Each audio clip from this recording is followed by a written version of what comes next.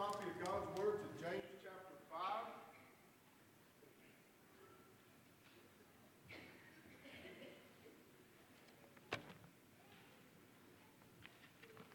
James chapter 5 and about verse 16. Confess your trespasses one to another and pray for one another that you may be healed. The effective, fervent prayer of a righteous man avails much.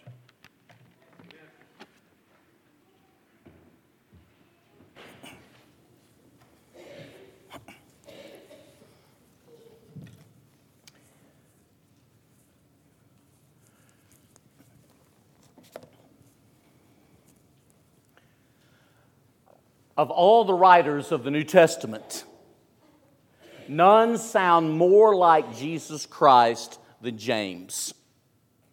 That makes a lot of sense when we consider the fact that James is likely the half-brother of Jesus through Mary. Think about that. Here is a person who didn't believe in Jesus during his earthly ministry. John 7, 1 through 5. Here's a person who, due to the resurrection of Jesus, would end up becoming a pillar in the early church. He appeared to James, 1 Corinthians 15. James eventually would become a pillar in the early church, Galatians 2, 9 through 11. No writer of the New Testament sounds more like Jesus than James. And at no point in the book of James is that more obvious than James chapter 5. When you get to James chapter 5, catch this. James 5, 1 through 6. James deals with wealth. Does that sound like a subject Jesus dealt with quite a bit? Wealth. Wisdom and wealth. James 5, 1 through 6. Then look at James 5, 7 through about verse 12. James 5, 7 through 12. He deals with wisdom and patience. Does that sound like another common theme of Jesus? Patience, wealth, and patience. Then look at verses 13 through 20 of James chapter 5. James especially deals with the matter of prayer, wisdom and prayer. Again, all three subjects are subjects that Jesus had a lot to say about. And so does James. James is all about Christian maturity. James is about growing up in the faith. He's about commitment. He's about character and integrity as the people of God. And friends, I want you to know Christianity is always a character issue. It's always a matter of integrity.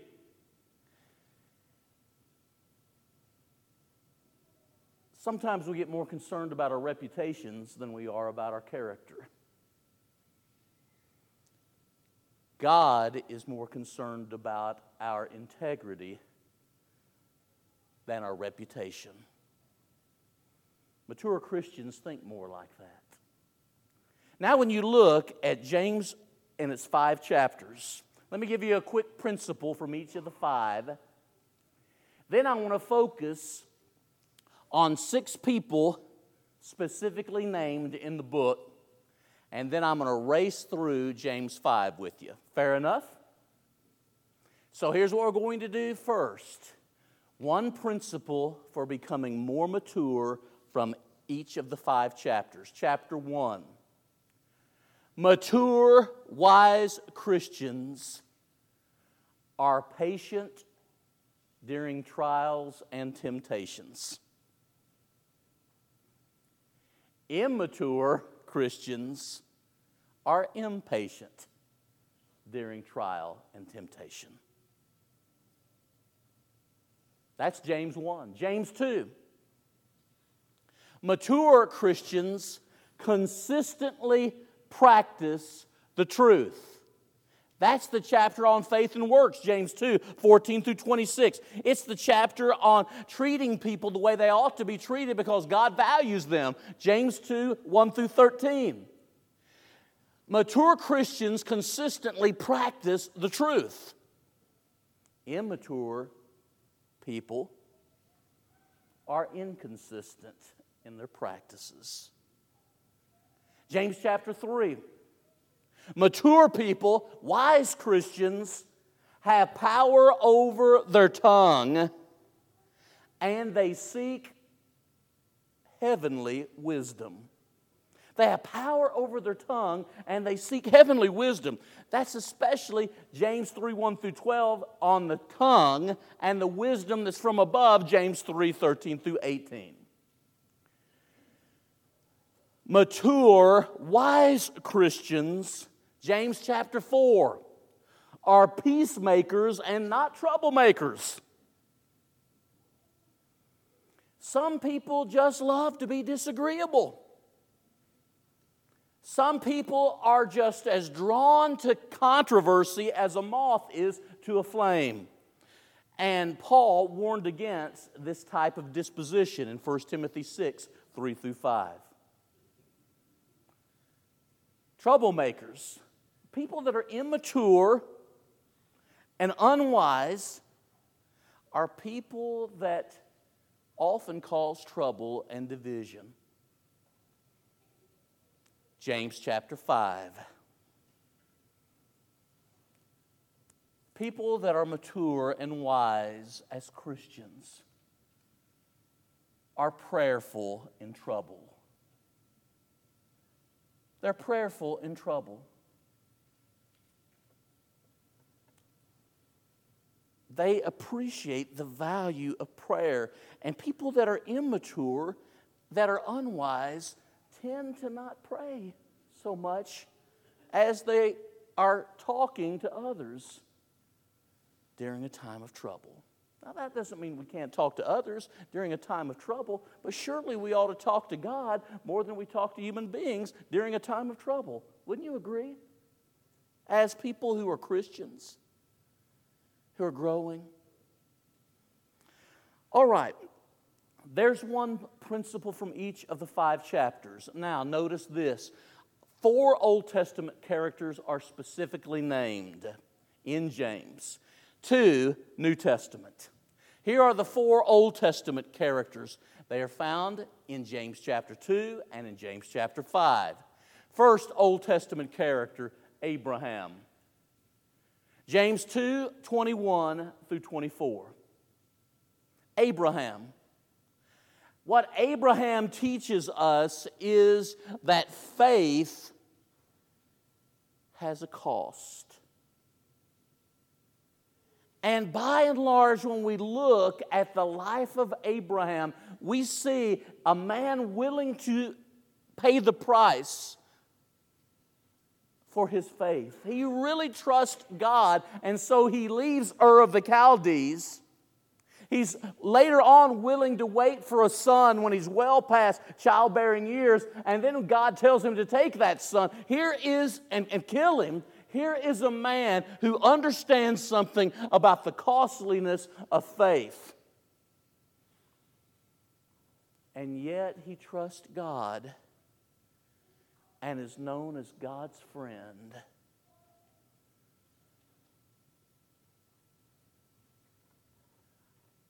Because I trust God, I want to be known as God's friend. Don't you?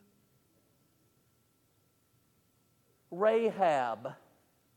It's as if in the mind of James, he's thinking, who would be about as far removed from the father of the nation and the great pillar of faith that Abraham was? Who would be as far removed as they could possibly be? So he goes to a woman. He goes to a Canaanite. And Rahab illustrates the courage of faith. The courage of faith. And when you stop and think about Rahab, she probably said something to those spies that they really needed to hear. We have heard about your God and how God gave you victory over your enemies. And we understand that we're next. Imagine hearing a Canaanite tell you such a story. You think that it encouraged them? Sometimes we find encouragement where we least expect it. And here was a woman who courageously put her life on the line to shelter, to hide the spies. And here's what's interesting. She's in the genealogy of Jesus in Matthew chapter 1.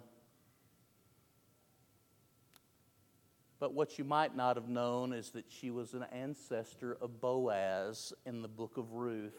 And that Boaz had Rahab as either his mother, his grandmother, or his great-grandmother.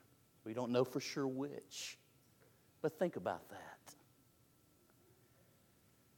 And how God works things and His tremendous providence. James chapter 5. In James chapter 5, look at verse 11. Job. The patience of faith. The patience of faith. There are times we don't know why. But God is worthy of our trust even when we don't know why things are as they are. Mature people, wise people see that. And then in James 5 and verse 16 and 17, Elijah. The passion of faith. He's a man of similar passions to us. And he could pray. And he believed so much in the God to whom he prayed that when he prayed that the clouds of heaven be closed as far as rain is concerned, it didn't rain for years. And when he prayed that it rained, it rained. I believe we need a couple of Elijah-type people today, don't you, right now? That passionately believe in the power of prayer. They're passionate about God and the things of God, but they're passionate about prayer. Now we're to the two New Testament people. Look at James. James 1, verse 1. James has a humble view of himself. Oh, what we can learn from James. He is a servant, a bondservant, a willing servant of God and the Lord Jesus Christ. He doesn't say, I am a pillar in the early church and the Lord's half-brother. He's not dropping names. Kind of interesting how some preachers are particularly good about that, but James wasn't. Who you know and where you've been and what you've done. James, a servant of God and the Lord Jesus Christ. Number next. You're laughing at that. You may have heard that from a preacher or two. All right, number 2. Look at this with James. He had a humble view of himself, but he had a high and lofty view of God. Servant of God and the Lord Jesus Christ. He has no hesitation at all linking Jesus with God. He's the Lord. He's Jesus, our Savior. That's what Jesus means. Christ, the Anointed One, the King. A high view of God. But then next, James 1. And looking at the passage, he has a loving view of God's people, the 12 tribes that are scattered, dispersed. Like James, we ought to have a humble view of self, a high and lofty view of God, and a loving view of His people. You see, Christians at the time James is writing, they are people without a country. Jews hate those from a Jewish background that have become Christians. They view them as traitors to the faith. And Rome is persecuting Christians, or at least beginning to, at the writing of the book of James. You may be dispersed and scattered throughout the area, but God knows every single one of you that belong to Him. 2 Timothy 2:19. And you know, really, it's not much different today. Christians are scattered throughout the world, are they not? Do we have a loving view of the people of God wherever they may be? The last person mentioned by name is Jesus. Look at James 2:1. Brethren, do not hold the faith of Jesus, the Lord of glory, with respect of persons. The expression brethren is found 19 times in the book of James. James really is a book for the people of God, the church. But what he says about Jesus, do not hold the faith. The faith, He's the source of the faith, and the faith is about Him and what He has accomplished. And what he is saying is, when we are guilty of prejudice, prejudging others based on their appearance or their background or academic standing or their ancestry, whatever, what we are doing flies against the source and the subject of our salvation. He came to die for sinners, regardless of the color of their skin or their academic background or their socio-historical background. He came to die for sinners. And the church should be known as a group of people that love sinners. Now to James 5. As we look at James 5, 1 through 6, what's it about? Wisdom and wealth, commitment and wealth, wholehearted service to God and wealth. Let's look at 3 passages from Jesus before we dive into this. Passage number 1, Matthew 19, 16 through 22. It is the story of the rich young ruler. It begins so hopeful, so great. He's rich, he's young, he's a ruler. Many churches would have immediately made the guy a deacon just because he shows the interest that he shows.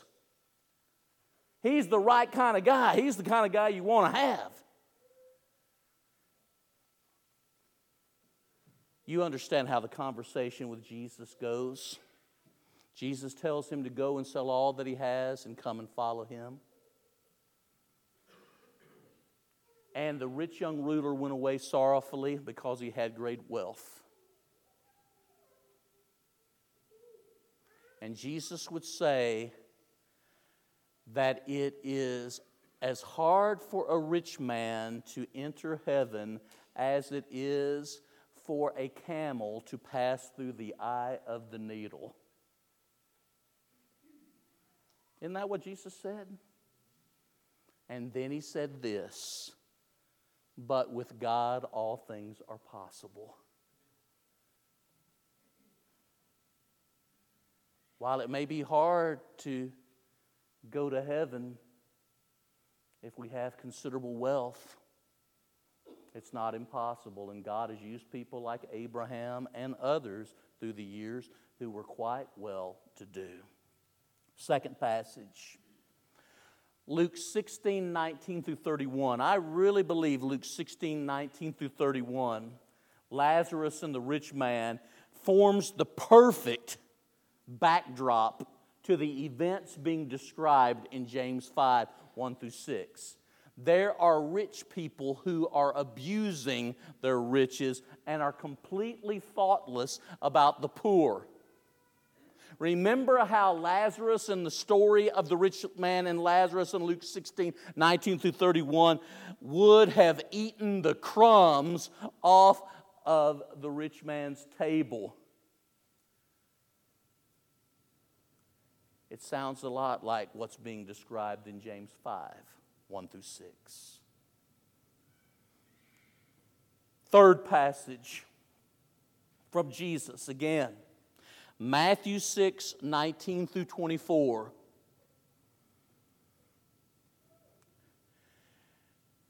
Matthew 6, 19 through 24. No man can serve two masters. Where's your treasure? What kind of vision do you have? You see, when you look at Matthew 6, 19 through 24, the words of Jesus, it's as if they are ringing in the ears of James still as he pens these words to the early church.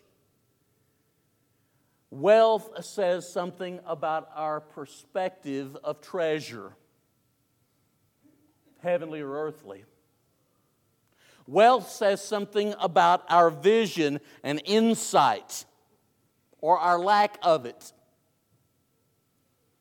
And wealth says something about our master, and no man can serve two of them.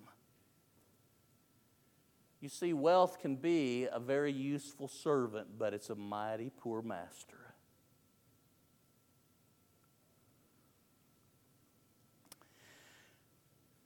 As a final passage to consider, let's consider this one from Paul. 1 Timothy 6:10.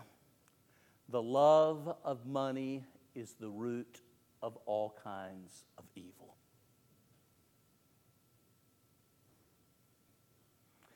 One of the early problems in the church, love of money. Acts 5, 1 through 11. The thing is, our perspective of earthly wealth will cause our perspective of treasure in heaven to diminish. The more we value the earthly, the less we will value the heavenly. Not rich toward God. Luke 12, 21, the rich man God called a fool. Let's proceed. In James 5, 1 through 6, he deals with wisdom and wealth, and you look at this, he brings charges against wealthy people. The charges are found in verses 1 through 3. And he says, weep and howl. If you've got that expression, howl, or the equivalent in your translation, circle it. It's not found another time in the New Testament, but it's found 21 times in the Old Testament, and all 21 times it has to do with the judgment of God coming down. So what you've got here, Brother Lynn, is James sounding an awful lot like an Old Testament prophet, as he cries out against those who abuse their wealth and they exploit the poor. They've forgotten the golden rule, do unto others as you would have others do to you, Matthew 7:12. Notice the charges. In verse 2, your riches, which you so emphasize, won't last. Look at verse 3.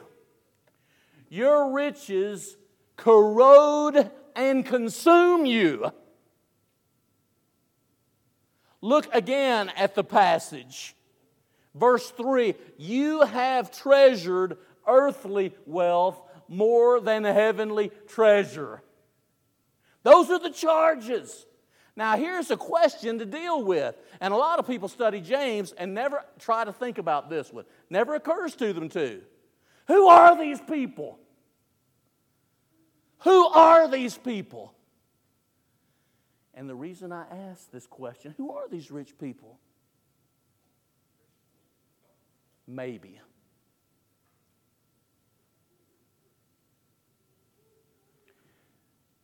Are they wealthy non-Christians who are making life hard for the Christians? You know, back in that part of the world and at this point in time, there's really no middle class, Steve.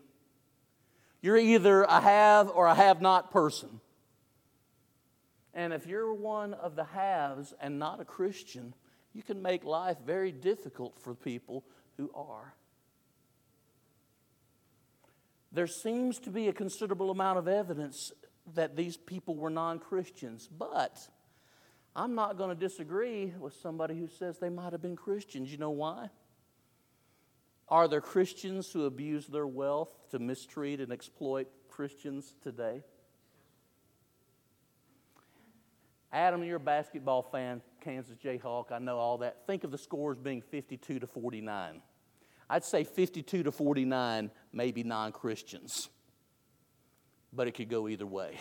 It's really close when you evaluate. It could be Christians, but it could also be non-Christians. The text isn't clear enough, but it could apply either way quite well. Here's something else to consider from James 5 and wisdom and wealth, the evidence that they're guilty, verses 4 through 6. Here's the evidence, just like a trial. The charges, here's the evidence. You are guilty of fraud. You have withheld from those who worked for you. That's verse 4. Money talks. Notice what he says in verse 5. You are people who have lived in the lap of luxury and self-indulgence. And then verse 6. You have condemned and killed the righteous one. You've condemned and killed the righteous one.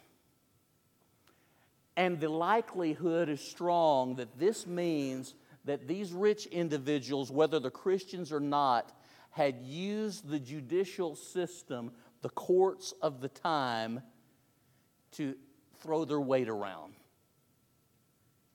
And as a result, they had made life even harder for the poor and those that were exploited.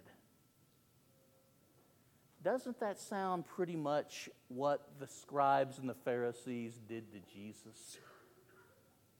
You see, initially, what was the charge that they really felt Jesus was guilty of as the scribes and Pharisees? Blasphemy, isn't that right? But when they get to Rome, they use the Roman judicial system to achieve their end game. And they changed the charge to an enemy of the state and treason. And so they got Rome to do their dirty work for them. You reckon the same thing is possible today? The verdict is seen in verse 5. You have fattened, you have gorged yourself as in a day of slaughter. And James says judgment's coming. You have abused your wealth when you could have been considerate of the poor. A real message of Jesus and a great part of what the book of James is all about. Now, secondly, let's look at 7 through 12, wisdom and patience. In track and field, there's the 400 meters. The 400 meters is generally considered one of the hardest races because it is a sprint from beginning to end. A sprint. You know, other races, if you're a marathoner, you at that 26.2 miles, you realize you'll need a kick at the end, but you don't begin that 26.2 miles full speed. The 400 meters, you run full speed. and you're just knowing that at the 401st meter mark, there's going to be somebody there to help you. Life is not always to be led at full speed. Christianity is closer to a marathon than it is a sprint. But sometimes our lives are a lot like the 400 meters. We find ourselves going full blast a lot longer than we would like. In James chapter 5, verse 7, there's the command for patience. There's a command for patience. It is the third reference to patience specifically in the book of James. The first one's found in James 1, 2 through 8 with trial. The second one's found in James 1, 12 through 18 with temptation. Patience during times of trial, patience during times of temptation. And the word for patience in the New Testament, one word for patience refers to patience with people. Another word for patience has to do with patience with circumstances. Nobody would have a problem with patience if it wasn't for people and if it wasn't for circumstances. And James says, patience is required with both. Be patient. The coming of the Lord. Then there's examples of patience in verse 7. Farmers. For anybody with a farming background, you can understand. Patience is such a needed thing in farming.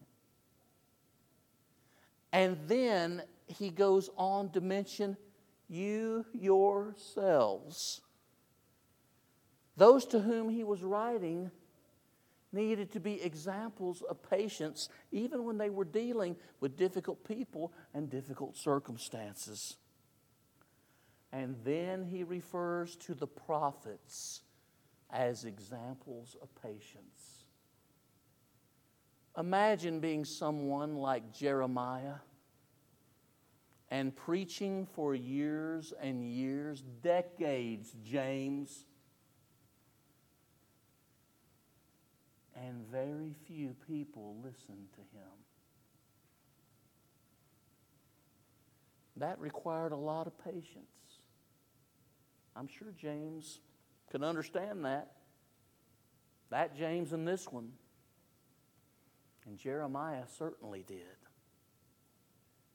And then he mentions Job. Job. The classic example of patience during times of trial and temptation. Patience with people, patience with circumstances. And it's like James 5:9 is just an extra. It's a P.S. Don't grumble. Don't grumble when you're tempted to complain and be impatient. Then he talks about the incentive for patience. Look at verse 11 and 12. The incentive for patience is this. You'll be blessed if you endure. The incentive for patience is this. The Lord is compassionate and merciful. The Lord is compassionate and merciful. Be patient. And then there is another P.S. type of statement in verse 12. Just as he says in verse 9, don't grumble, be patient. You know, there's a tendency when we're not patient to grumble. Then he says, watch your language. Avoid oaths and swearing. Now 13 through 20, quickly. Wisdom and prayer. Is any of you suffering? Let them pray. Suffering and prayer. To pray for those that are suffering and hurting. But I like where he goes next. Is any cheerful or joyful? Let him sing praise. Let him praise God in prayer, in song. The passage continues. Verses 14 and 15. Sickness and prayer. Those who are sick, call the elders. You can call us preachers, and we're happy to do what we can, but you know what? It'd be probably a lot wiser if the elders were called. When it's really something you're concerned about, and let them pray.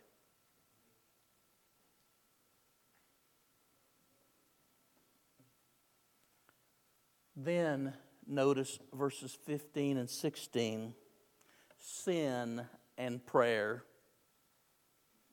Their sin will be forgiven. The effectual, fervent prayer of a righteous man avails much in its working. Confess your sins to one another. One of the most overlooked passages in the New Testament, by the way.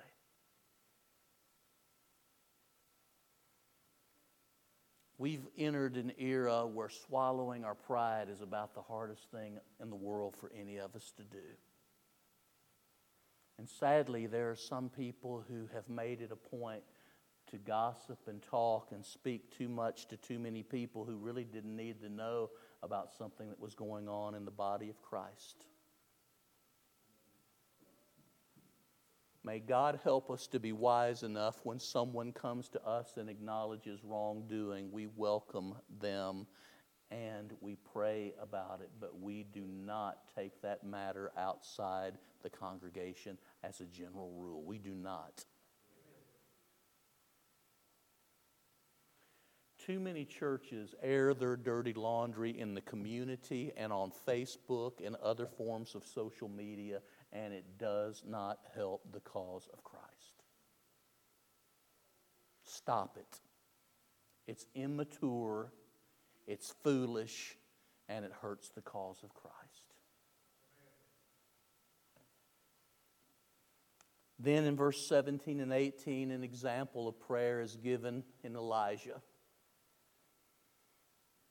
He believed in the power of passionate prayer, and so ought the people of God today. And then James closes with verses 19 and 20. Wanderers and prayer.